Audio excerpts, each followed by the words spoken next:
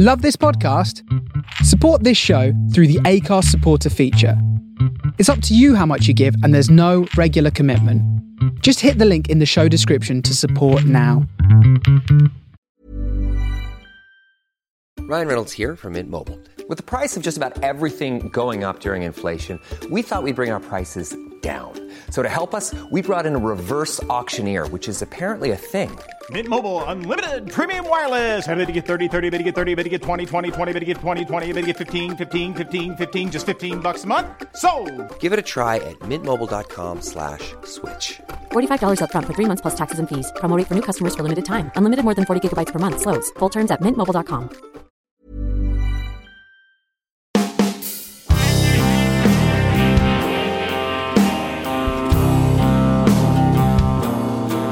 Swim podcast, man. Swim podcast.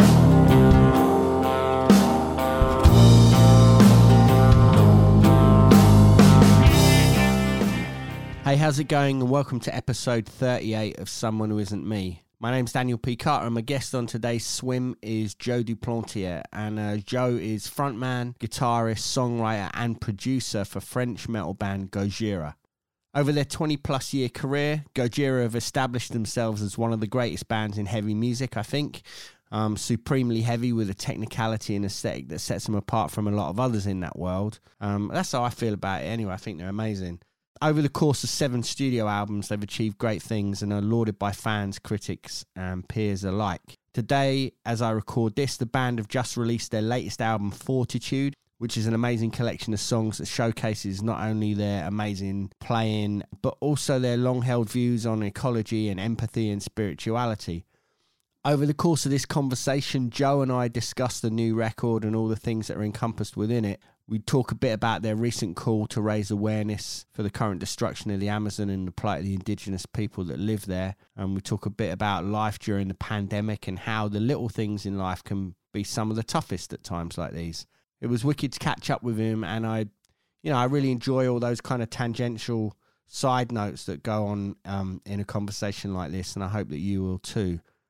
Joe, like all the guys in the band, is a great artist, and like many others that occupy that role, he's got that common trait, which is self-depreciating humour, and I feel like you'll hear a couple of times in this that when we were chatting, he almost makes like a jokey caveat after certain things that he said, where he feels like he might be taking himself a little bit too seriously, which I personally find super endearing, and I think it goes to show what a smart and humble guy that he is. As I said, Fortitude is out now, so if you haven't already gone and listened to it, you should check it out as soon as you're through listening to this episode, obviously, and I think it shows that the band's at the pinnacle of their creativity. As I said, Fortitude is out now, so if you haven't already gone and listened to it, you should check it out as soon as you're through listening to this episode. I think it shows the band at the pinnacle of their creativity, but it also shows where heavy music exists in the wider world right now as well. This is Joe Duplantier of Gojira. So, how you doing anyway? I'm doing great, thank you. Yeah? You're back in France? Yes. Do you want an honest answer, or do you want just a, yeah, I'm fine answer? No, I always want the honest answer. I wouldn't ask you otherwise. So, I'm going to make you feel super uncomfortable right off the bat. I'm done with interviews. Yeah, I'll bet. But no. Honestly, it's everything we worked for many years, is to get there. To fame, to world fame, whatever it is. What I mean is, no, I can't complain because we have too many interviews. It's great. It's really great. It's just a lot. That means you're popular, so it means you're doing something. Well, generally, it means you're doing something right. Yeah. So that's a beautiful thing, surely. But I get it. What number am I? Am I like 473? Nah, you will never be a number. You will never be a number to me. Always be Dan. Thanks. Dan the man. Thanks, I appreciate that. Should we just jump straight into it? Because this is going to be, I'm going to do this for my podcast, but also we're going to use a load of it for the show as well. So we get 2 for 1. Otherwise, we'd have to do 2 interviews, and I feel like you've probably done enough already. So let's stick to 1, and then I'll multi-purpose it. Yes, yes. But although I complain a lot about, doing too many interviews to my management, to my wife, to my brother, and even to the interviewers. And although I complain, I'm also very talkative, as you know, and I'm not shy with my answers. I talk too much most of the time, so you'll have plenty. I would always rather these things would be conversations rather than interviews as such, although saying that, I made a bunch of questions or conversation pieces to talk about. And as you said, let's get uncomfortable straight from the start. Let's just do that. Yes, exactly. Okay, let's do that. I'm ready. So I was thinking, right? So the album title obviously means to have courage in the face of adversity. But do you think that that's enough to have courage? Just courage? And if so, yeah, is that enough? We'll go to the next bit in a minute. No, obviously it's not enough. You also need water in order to not become dehydrated. You need a roof above your head if it's cold. If it's raining, you need love, compassion, but it's not a statement what humanity needs only, but it's just something we wanted to express, I guess, with this album. Yeah, it was a vague idea. It's music, it's poetry, it's metal. It's just tracks, songs. Art. Yeah, but it's art though, isn't it? I'm sorry? It's art though. It is, yeah.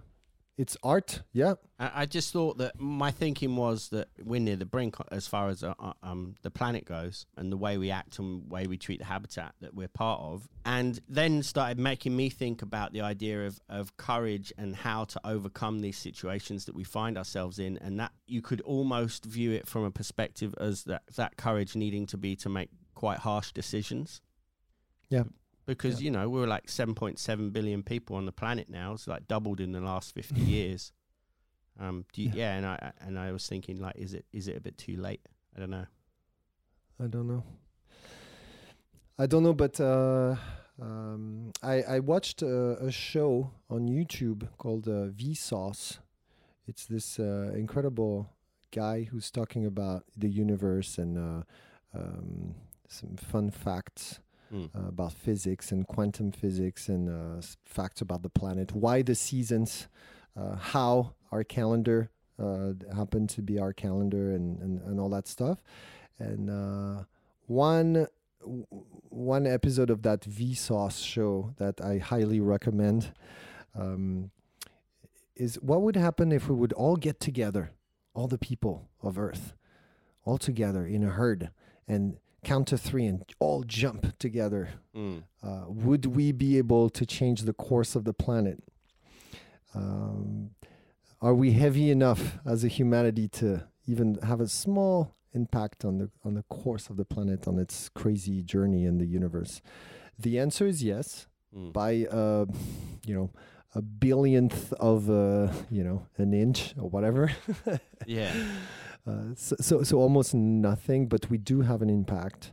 Well, we do, clearly. But we do. But you know what? The fun thing, and that's not what I'm telling. Why I'm telling this story, the Vsauce story, is there was one fun fact in this video, and it's not the fact that we could indeed have an impact on the trajectory of the planet with our little weights, human weights.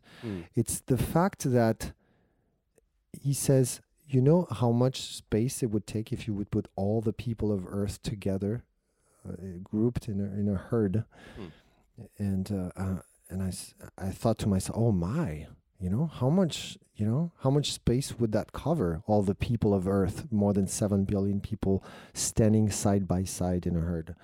And I thought, is it like big, like a country or 2 countries or something like that? Maybe perhaps Spain and Portugal and a little bit of France, that size. The answer blew my mind. It's way less than that. Go on. It's the surface of Los Angeles. Wow. And this is a very legit show. This guy is not messing around. He's an incredible smart guy. He's a scientist, and he's the way he expresses himself is very pleasant to listen to. And you can tell he did a lot of researches and so I believe him, and then it makes sense. We're not that many people on the planet. When you take a plane or train and you go cross country, what you see is mostly, empty spaces. Yeah. Empty of humans. You see a lot of, forests and mountains and ice caps and oceans. The oceans cover 70% of the globe and so on. Yeah. So I think the problem we have is not the space per se, but it's more rather the way we use the resources and the way we consume too much. We're not sustainable in the way we behave and eat and drink and breathe and burn stuff and dig for fossil fuel and then put it in the water. It's by the way, check this out. Vsauce is incredible. Every single episode. Yeah, it's really good. Nice. The guy is called Michael. He's also very funny. Okay, I'll check it out for sure. Yeah, yeah, that is quite mind blowing actually. That you think about how many people there are on the planet, but side by side, it would be such a tiny amount of space. That's it's like nuts. If you have fleas on your, or light, how's it called, lice on your head. Yeah. And it would all, you have an impression that it's everywhere and it's scratching. But if you could gather them all, it would be, that was it, So that's humans on the earth. Yeah, we are fleas.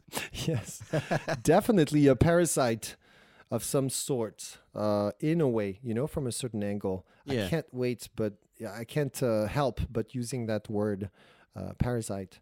Yeah. To describe humanity, but also we're not just that. We're not just a stupid brain trying to suck on something bigger than us. We're also more than that. We're capable of compassion and great things, and we have a divine potential of togetherness and community and connection, love and emotions, connections. Yeah, it's beautiful.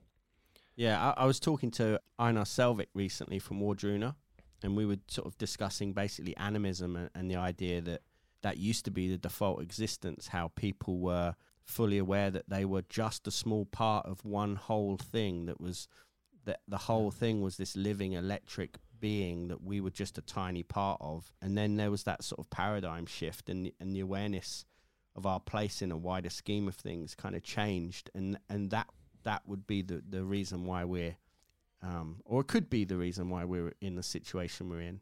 Because this is something that I think that your band has, you've been speaking about it for such a long time. Yeah. I mean, very overtly as well with things like, Toxic Garbage Island, From Way of All Flesh and stuff like that.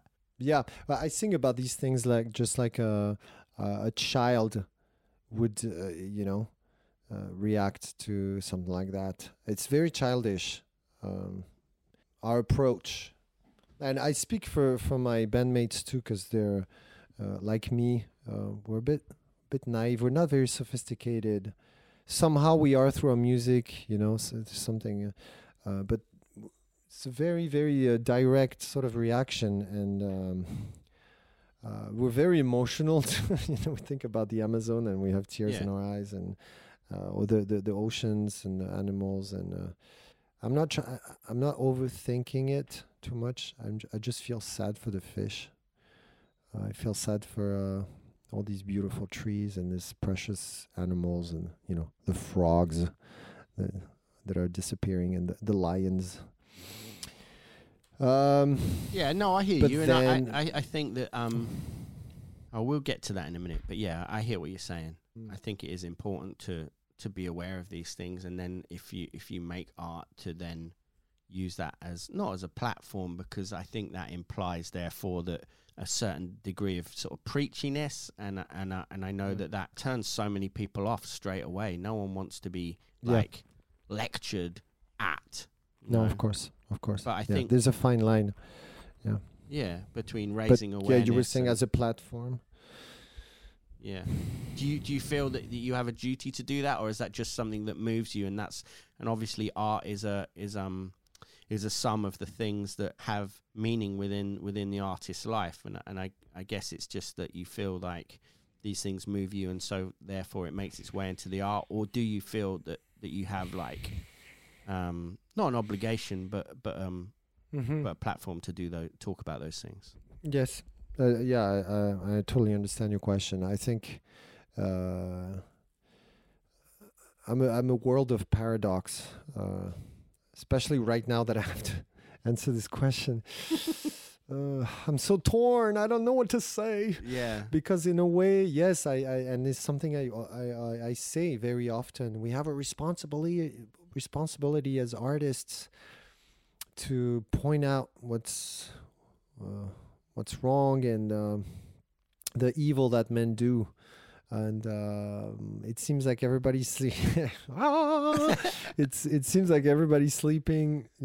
Let's wake up. But how pretentious it sounds and how preachy, and I don't want to be that guy at all. But somehow, I start singing in front of the mic, and that's what comes out. And then people dig it. And then they ask me questions, and then I answer the questions on fancy microphones and stuff. And then when I listen to whatever I say afterwards, when it's online, I cringe, shit my pants. I cringe, definitely cringe, big time. So right now I'm meditating, very concentrated to not look too goofy or stupid, in my answers. I don't want to come across as, preachy or. When we call the album Fortitude, is in the first place we want to inspire ourselves to be strong, and to overcome the day. Bringing the kids to school is a big challenge for me, Yeah. Sometimes I have to really gather myself just to face very simple situations. It's easier for me to go out in the wild and build a house, under the rain with nothing but my bare hands, than to bring the kids to school and just face the parents and just say hi to them. Yeah. And do the small talk thing. For me, it's far more impressive in a way. So it's strange, I feel strong, but I feel so weak at the same time, and I'm not. My carbon footprint is not neutral either. I'm part of this society. I have a car. I take planes. I take buses, and then I write songs about, how we need to save the world and stuff like that. But I would like to remind the listeners and stuff that we're just a band. We're writing songs. Now, of course, we're trying to organize things. Sometimes we're doing things like for the Amazon with our single Amazonia, or when we partner up with Sea Shepherd in a way, because we understand that these are important matters, important things. Yeah. And we should educate ourselves more on what's happening, and in order to make smart choices every single day of our lives when we buy something, or when we even talking to people. If you try to be more compassionate and patient with people and listen more, you can do miracles in somebody's life or somebody's day. You can make somebody's day just by smiling to them. I agree.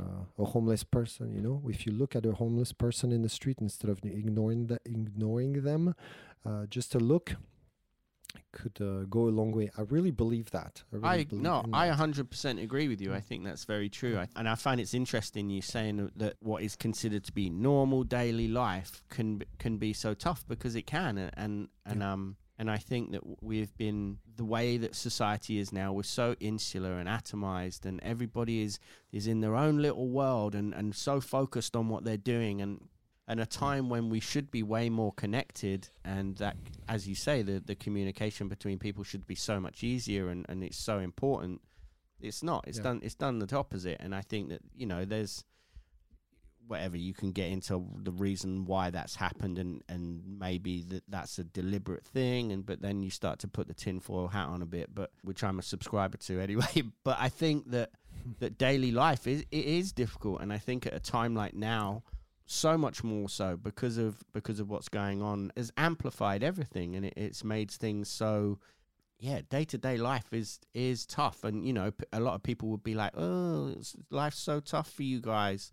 I mean, yeah, of course it's tough for everybody, and some people have it really, really badly. And, Yes. and at times it is heartbreaking to even sort of read those stories and think about those things and interact. It's almost beyond. But- It's almost impossible for us to really have compassion to some of the people that are in real pains. Because when you see how hard it is to just go catch the bus or wake up in the morning or go to work or face social situations, I get very anxious in social situations. I'm doing a little better. I have my tricks, but when you think then that some people are under attack, they're being shot at, or they're being beat up, or orphans. There's some horrible. In Africa, there was a lot of conflicts.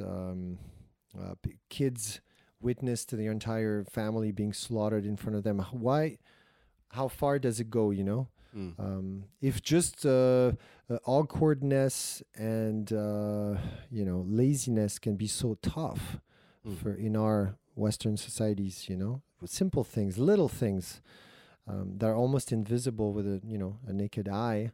Yeah. There's toughness there. Imagine what some people experience in this world. Maybe there's a threshold when it's too hard, something disconnects and you don't feel the pain anymore. But it's interesting to think about that. Yeah, for sure. And talking when we released our single Amazonia, and we did this charity for the indigenous communities, and we did the auction and the donation thing on this platform.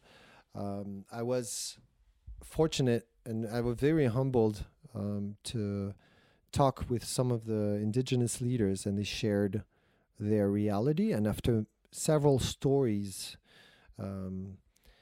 I heard, from their everyday life, I felt my legs were shaking because I felt that was a reality that I'm very, very far away from. And even though I care a great deal, and I'm doing everything in my power right now to make a little difference with the help of, the metal community and some activists that are guiding my steps. Yeah. It was a little effort. It was maybe 2 months, I want to say, on the phone until late at night, because I was talking, I'm in France right now, so communicating with America, some people in New York and some people in Brazil, and some meetings and some texts, and I had to film myself talking to explain the project, because otherwise it was not going to really come across. And I felt I was doing so much, but that's it. Now I'm I don't have that much to do about it. And I keep answering interviews all day, and people ask me about my activism. Oh, you're an activist, you're doing this and that. But really, what I'm doing, I'm drinking coffee and answering interviews. I'm not on the field fighting, risking my life. Yeah. But I don't think there's any hypocrisy in that. I think the fact that bringing awareness and money to help in those causes is a huge amount of work. Even if you feel like, even if like the next day when you've done a bunch of stuff, you can go, right now I'm going back to normal life. That doesn't alter the fact that you did those things, and the effects of those things will be felt in those people's lives for quite some time. So I don't think there's any... No, I agree. I agree. It's also a selfish thing, because in a way, and I don't want to drag on that word selfish, but I want to say in a way it's almost selfish, because it makes me feel so much better about myself doing something. So, but it's a win-win situation. Again, we're in a society impacted by Christianism and guilt, and the idea that we should suffer, and if we don't suffer, something's wrong, but it's okay to be happy also, and to care about people that suffer, and to have a normal, life. It's okay to complain, even though we're not in the worst position in the world. It's okay to.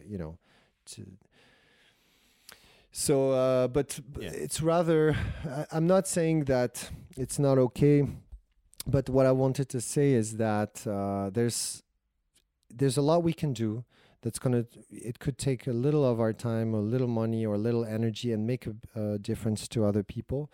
And I reflect on how good we have it compared to, 80% of the planet, or 90% of the planet, for sure. Yeah. I agree, and I think that awareness But that awareness is a big thing, though, right? Because a lot of people aren't aware of that. They drift through their life and have no awareness that there are other people around them, let alone other people that are on the other side of the planet or the other side of the street suffering terrible things. And absolutely. I'm not necessarily angry at those people because they're just living their own existence, and that's fine. As long as it's not actually willful ignorance, I think that's the difference.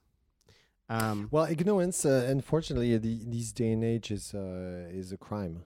You know, we can't afford to remain ignorant and to say the planet is fine. Yeah. It's not positive thinking. It's not projecting something good on the world to say the planet is fine. Yeah, there's no global warming. Yeah, exactly. You could say yes, there are problems.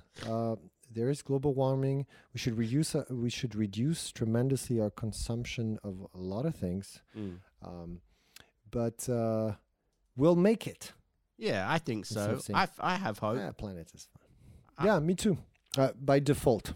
Yeah, I find it worrying at times when this kind of ties in with one of the tracks in particular. But when you have people like Elon Musk that's like, right, we need to get out to other planets. Let's go to Mars. Yeah. Let's terraform Mars, and then we'll make a new planet to live on. It's like, well, we've got a planet that is perfect for us, and in fact, it's so perfect. We actually we're here because of that.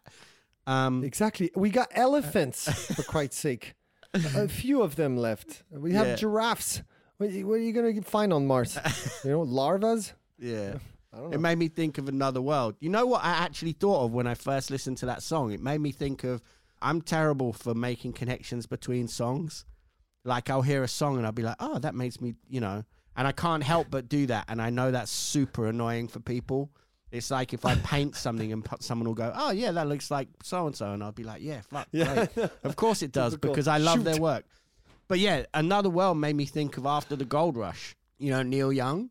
No. You don't know that's... Okay, so like the last verse, not musically, but just kind of the idea. Because in the last verse of After the Gold Rush, it says, what are the lyrics? It's... After the Gold Rush. What a great title, by the way. Yeah. After the Gold Rush. It's I think the last...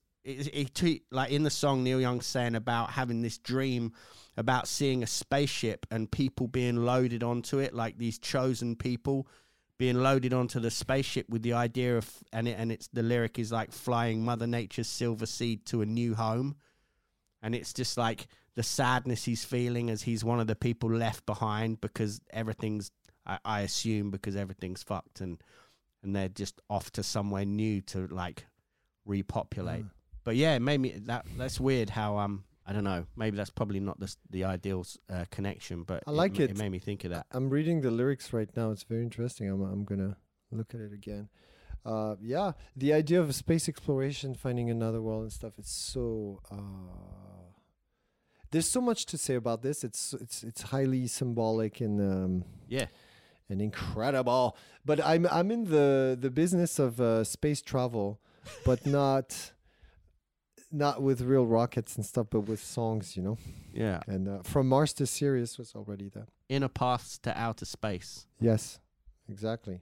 Yeah. So, yeah, Another World was a very interesting song for us to release. There's a bunch of new things on this album, Fortitude, that people don't necessarily talk about at first glimpse, but there's two things I can think of that are a bit different. Is Another World is a tantrum, and it's rare for us to make tantrums in songs. Usually let's all calm down.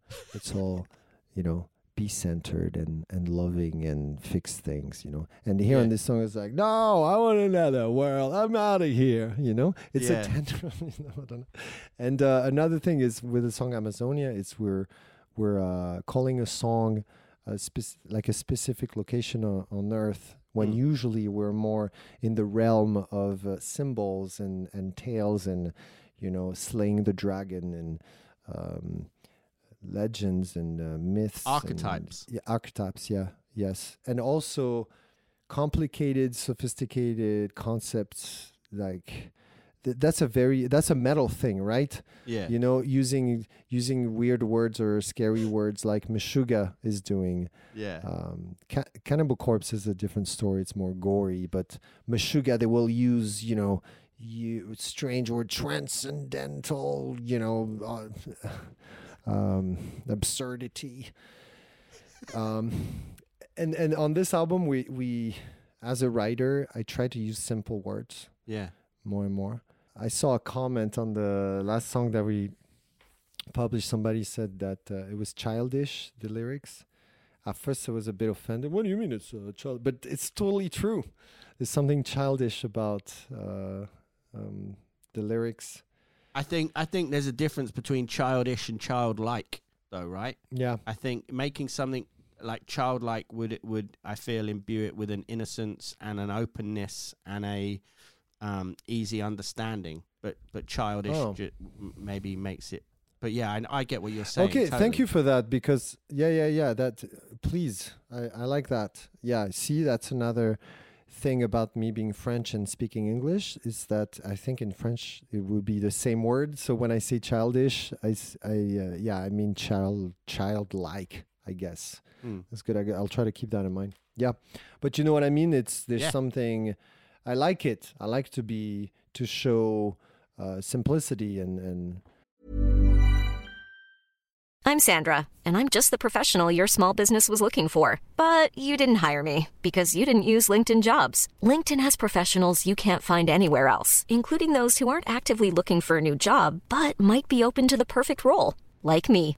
In a given month, over 70% of LinkedIn users don't visit other leading job sites. So if you're not looking on LinkedIn, you'll miss out on great candidates like Sandra. Start hiring professionals like a professional. Post your free job on linkedin.com/people today. Hey there, it's Michelle Norris. I'm host of a podcast called Your Mama's Kitchen. When I travel, I'm usually looking for a way to find a taste of home when I'm not at home. And one of the things I love to do when I am at home is entertain. And Airbnb allows me to do that. When I was in California recently, I rented a house that had a great kitchen. And when we were sitting around the table, we were all thinking, we're in someone else's house. Someone could be in all of our homes as well. If you have a home, but you're not always at home, you have an Airbnb. Your home might be worth more than you think. Find out how much at airbnb.com/host.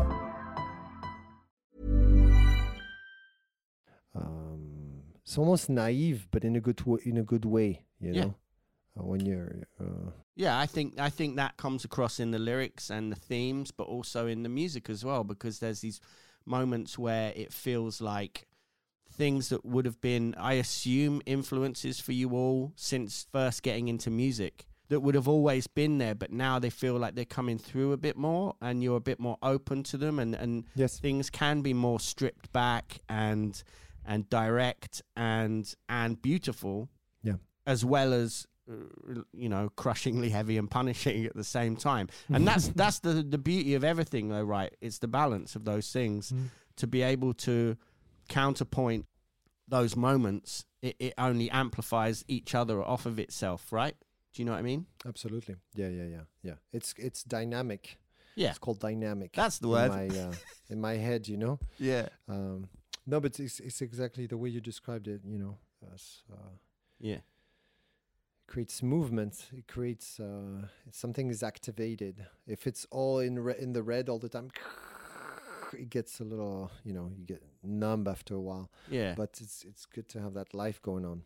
Yeah, and I think I'm super excited, man, with this record. The production, how we, the angle on the production. We were committing to every take with different amps, different guitars, finding the right texture, the right soul for each riff, which we never did before.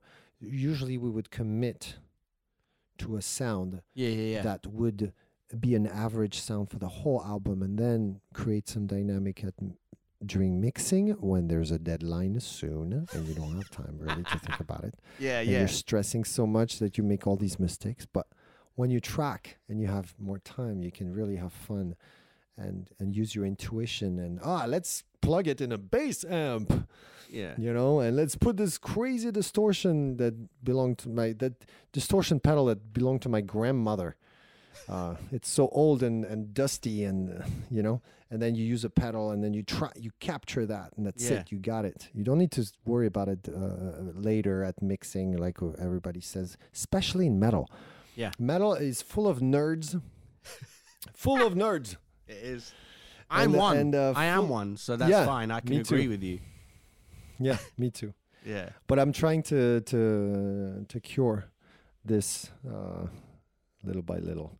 Yeah, I don't want to be too nerdy. That's so true, isn't it? It's all about I need to find my tone. I found the ultimate tone, and then it's like that's it. So I just stick with that now forever. Yeah, and we won't worry that this passage of music, like you couldn't have done the title track. You couldn't have done Fortitude with with the whole band at like standard setting, right? Yeah, it just wouldn't work. And I think. Yeah. So this is something I wanted to get onto is that I've said this to you before, I'm sure, but I see your band in quite a special light, in a similar realm as bands like Neurosis and Tool and Radiohead, bands that have a very specific thing about them, so that you can if you were to play a Gojira song to anyone that is aware of your band, they'd go, oh, of course, that's Gojira, in the same way that you could do that with all of those other bands that I said about, right? But well, that's cool. These are great references. And I think that another thing that makes those bands so special, and that your band fits in with those, well, there's two things actually. The first being that I think that there's like an integrity and a spiritual worth that is vital to what your band does, and it energizes the art of your band. For me anyway, that's what I get from it.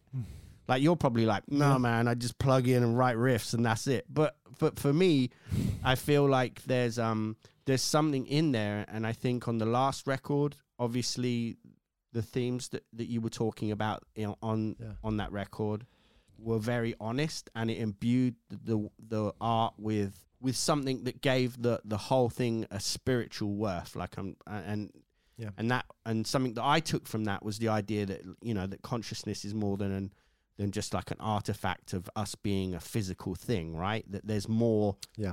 There's more than this. Absolutely. And I think and I think that that's something that all of those bands have as well. And I think that continues straight away with this record, with Born for One Thing, right? Because it feels like the idea of, like, you know, what is that one thing? To tame the greatest fear of all, and to face the unknown or death, and to experience a life, and what that would then impart after that life, perhaps. Yes. Or is that me just like... Well, it's you doing that, and it's but makes puts you right in the core of it. That's fine. Yes. But would you... No, it's exactly what you said, yeah. It's... well, you said a lot of things here. Sorry. But one thing... No, please. This is great. The question of our demise, you know, the end of the whole humanity, or the end of my life, or one's life, you know, a person's life, the end of the physical manifestation of the spirit, of the personality, has been my main preoccupation as a writer. If I can call myself a writer, yeah, it's a big word, but I do write words and print them on paper. So as a writer, I would say the idea of death and the imagination, the fantasy around death is basically,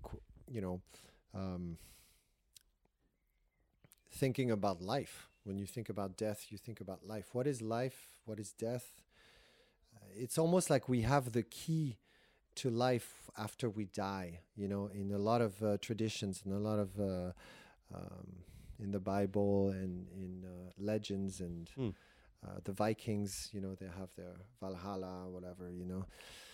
So there's always the promised land, the promise of knowledge and truth and enlightenment, and we finally gonna get all our answers. And sometimes in certain books they say that these answers are very different than what we expect, and the answer is far more simple and bright. And so in a way, I'm looking forward to have that light, to be in that light, and to be detached from space and time, and to be in this other dimension of absolute presence.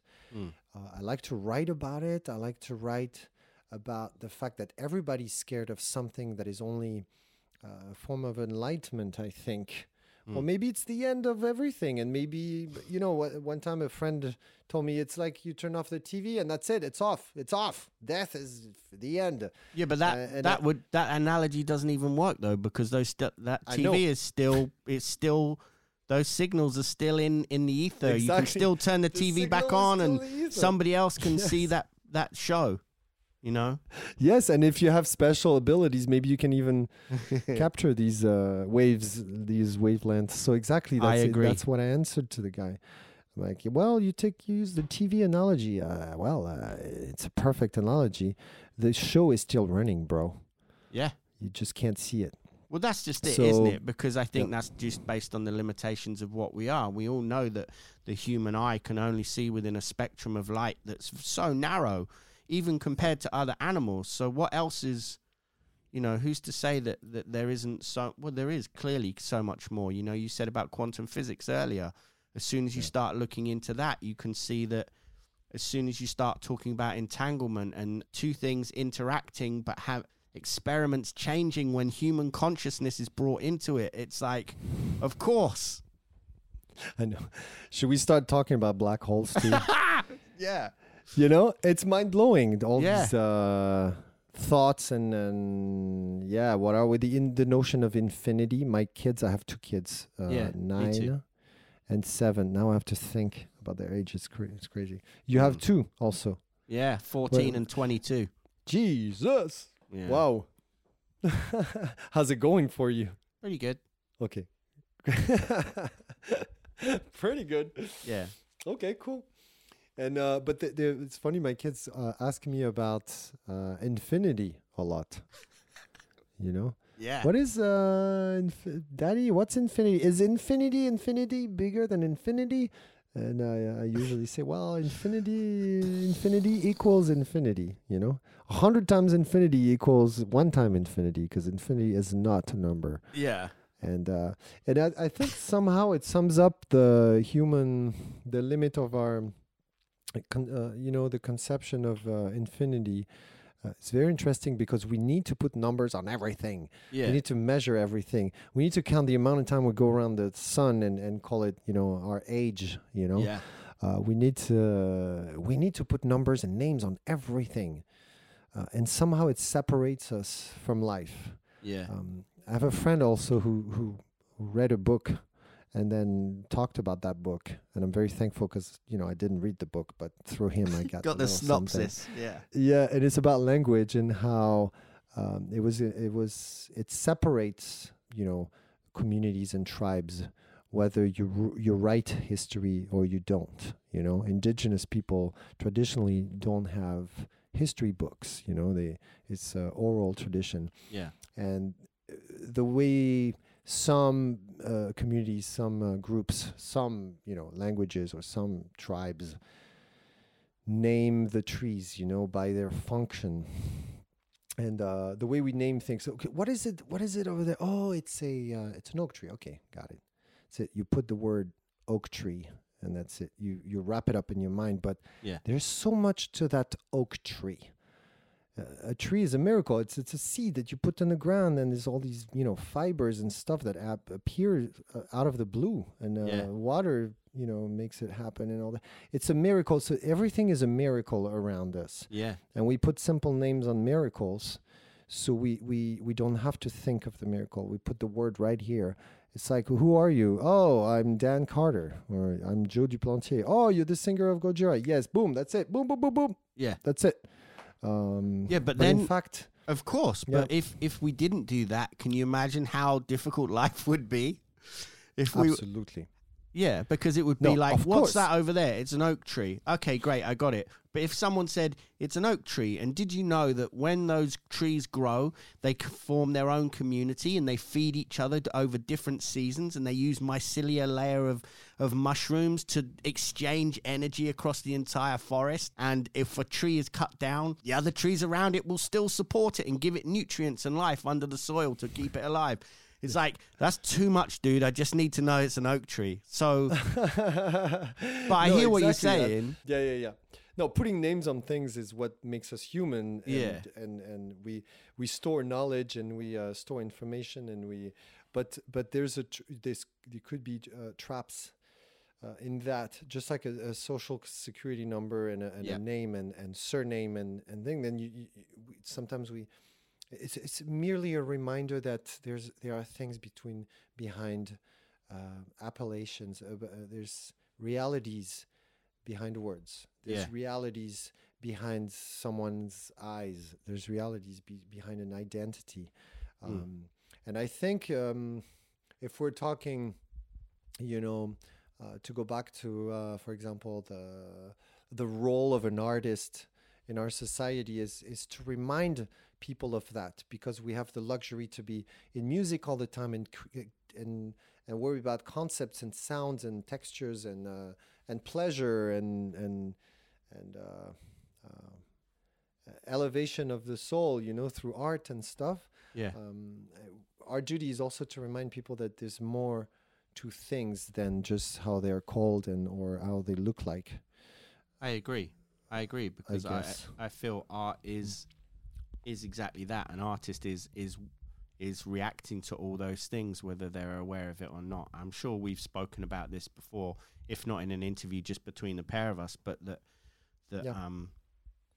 art is the role of an artist is almost as a conduit to allow things to manifest in the world through us. Absolutely, yes. A conduit. That's a good one. Yeah, it's a good word. I need to start. I need to take notes. I need more words, more weapons, more tools. All right. Yeah. Thank you. Something that I wanted to ask you that's very specific and is probably wrong, but I was curious that when I listened to the Sphinx, that song in particular made me think about a bunch of very specific things. And I would like to put them to you, and you can say yes or no. Okay. Has it got anything to do with the French mystic René Schwaller de Lubitz? No. Maybe, because I don't know this person, but maybe there's a link there. But okay, because so he was like a French mystic and Egyptologist, and he said in like the 1950s that there was evidence for water and rain erosion on the Sphinx. So yes, that. Okay, great. Because there's a guy called Robert M. Schoch as well who has sort of carried on talking about that. Yeah, it's the idea that consensus history is not actually true as we see it, because if that is water damage on the Sphinx and it is rain damage that's eroded it, then it's been there for thousands of years longer. 12,000 years at least. Yeah. Because that's the last time it was raining in this area. Yeah. So it's a reflection on the demise of civilizations. Exactly. If these great civilizations that, maybe built the Sphinx, if this evidence is true, by the way, you totally nailed it. Thanks. Damn it. You nailed it so hard it thinks it's Jesus Christ. Whatever. Yeah, because it's all about sorry, this thing. Yeah, it's all about that water on that head and that back. And I heard about that theory many times, and probably I read what this person wrote, and I already forgot the name that you just mentioned. I'll send you a link. Not very good. Yeah. Yeah, because the lyric is "Witness erosion, the rise and fall of man," right? Yes. Yeah. So it shows that these things have existed, and there was civilization before that, which then made me think about something else to do with the deserts, actually. But you know Robert Oppenheimer, who's like considered to be the father of the atomic bomb, the guy that basically created the atomic bomb. When they did the first tests for the nuclear explosions was in Alamogordo in New Mexico. There was this thing that was created in the desert, which is called trinitite, because it was the Trinity test site, and it's like a type of glass that has been formed in the desert by the intense explosion of the nuclear fire, I guess, right? And similar desert glass has been found in Libya and Egypt, and that would speculate that there was another ancient cataclysm in that area, and that's why, like, because there's theories that it would be meteorites that would hit that could cause this glass. So 7 years after the New Mexico tests, he was at a university in the US doing a lecture about them. And one of the students asked him about those tests, and they said, so these were the first nuclear tests and detonations? And he replied, yes, in modern times. Sure, why not? You know, molecules were existing forever. So if there was a civilization, it wouldn't be crazy to think that they did discover the atomic bomb or atomic power. Because all you have to do is split an atom in half, right? That's all you need to do. It was right there, handy. Yeah. So, yeah, it's interesting, super interesting. Oh my God, I'm so curious. But at the same time, you know, I read a lot about, you know, ancient civilizations and aliens and pyramids and similarities between the Incas and the Egyptians and rather the Atlantis existed or not. And all that stuff. It's very interesting to think that advanced, you know, societies and civilizations to end up disappearing because of greed, because if they became numb and they wanted comfort too much and or too much competition or whatever happened. Nuclear, you know, disaster would be that, maybe too much competition. Yeah. And it's a possibility that we could just vanish tonight. I hope not tonight. There's some crazy, or tomorrow night. I don't know. Can we do tomorrow morning? Can we do next week? Well, after April 30 would be great. I need to drop my atom bomb. That's my atom bomb. It's our album. I want to drop my bomb. And then we can go. Yeah. I'm just very interesting. You totally nailed it, bro. The Sphinx. Sphinx is all about that. I guess it's not that cryptic. Okay. The lyrics. All right. Lastly, because I feel like we've spoken for nearly an hour. When I said earlier about Gojira inhabits this sort of similar space as the other bands that I mentioned, right? And that's because of the kind of themes and the worldview and the kind of art that the band makes. But also, I was thinking about each of those bands, and your band as well, has this legacy and influence on guitar music, because like now I can't listen. I get so much music sent to me, right? Obviously because of the show, and I'll listen to something and I can't hear anything with a pick scrape in it or a Digitech whammy like on a riff, you know, to create that dynamic from a low to a high, like over accentuate it without thinking of your band. So, you know, in the over 20 years that your band's now existed in both its forms, I guess, right? We can say that. Yeah, it's 25 years, very much. So how do you feel about your influence and ongoing and what that will be in the future? Are you aware of it, or do you not care about it? Do you not think about it, or what? I don't think about it too much. I'm aware of it, that we had after all these years, you know, an impact and influenced other bands. But I see how that can happen. I was influenced myself by so many artists, of course, and they ignited a fire in me, you know. Metallica, Sepultura, Morbid Angel, Death, even Scorpion at some time when I was in before high school. Iron Maiden, to Pantera. I was made of all these things, and it made our band, and it gave us a direction to follow and some guidance and incredible inspiration. And we got together. We're using the same formula, the same setup: 2 guitars, 1 bass, 1 drum, and it's not much that changed since the first rock bands that happened in the 60s and stuff.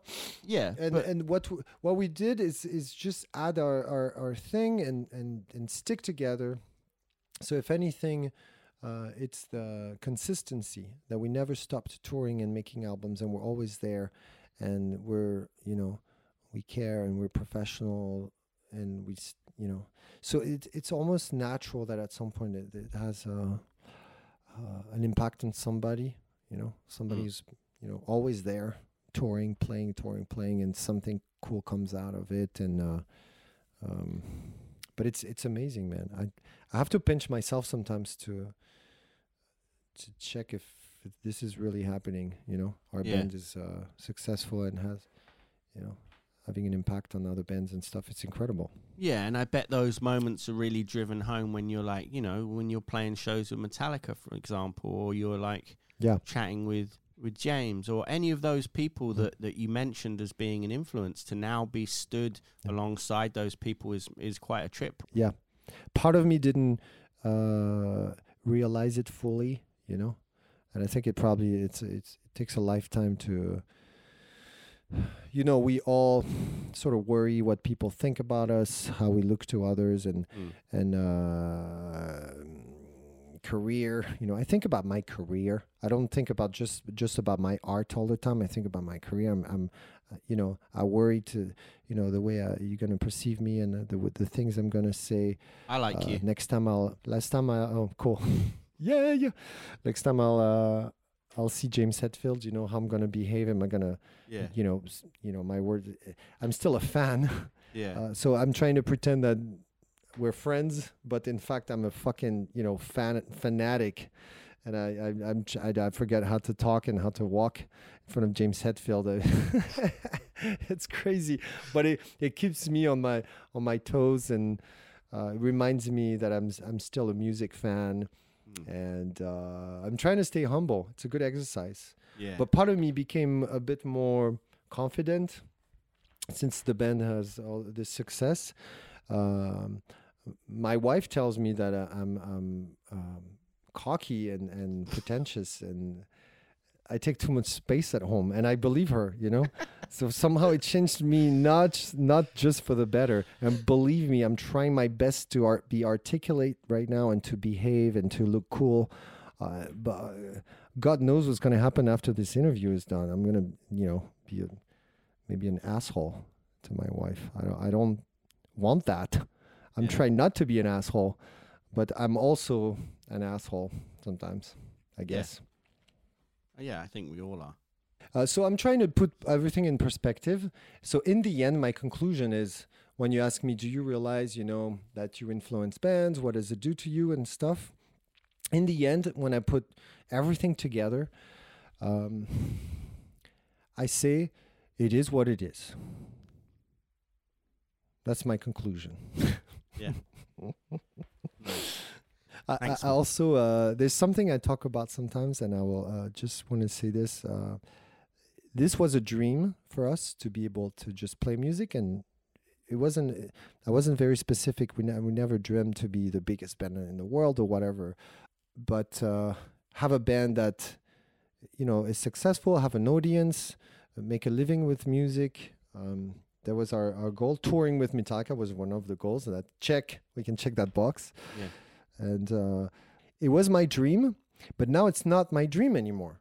It became reality, and it's very interesting. And when you reach one of your dreams, and I'm sure you've fulfilled many of your dreams too. You strike me as somebody who did that, achieved that, at least some of your dreams. Yeah. It's interesting how when dream becomes reality, it's a bit sad because you lost your dear dream and it became your reality, and the disillusion comes too, because it's not exactly what you thought it was going to be, and you still suffer from mosquitoes biting your ass, or getting old. There's something you can't escape. So I'm trying to build new dreams now. Otherwise, I don't want to be dreamless. Yeah. What would they be? Oh my God. I don't know. I have to think about it, but I definitely want to be to reduce my impact, my negative impact on others and on the world. You know, we often talk about carbon footprint, and this is something I think about, and it's not neutral yet, but maybe one day it'll be when I have an earth home, sustainable home and solar power and all that stuff, and I will never take a plane ever again until planes are electrical, whatever it is. But also the carbon footprint on others. I want to I would like to be friends with my kids when they grow up and all that stuff. But it's difficult. It's so subtle, everything, and we're such a product of our education and stuff. It's difficult to free ourselves from all these things. And I'd like to be. I'd like if my kids would call me when they're gone, when they left the house, they would still call me and visit me. That would be my dream, actually. I don't want them to disappear on me and be like, finally we're out of here. Yeah, I hear you. Nice. Thanks, mate. Thank you. That was great.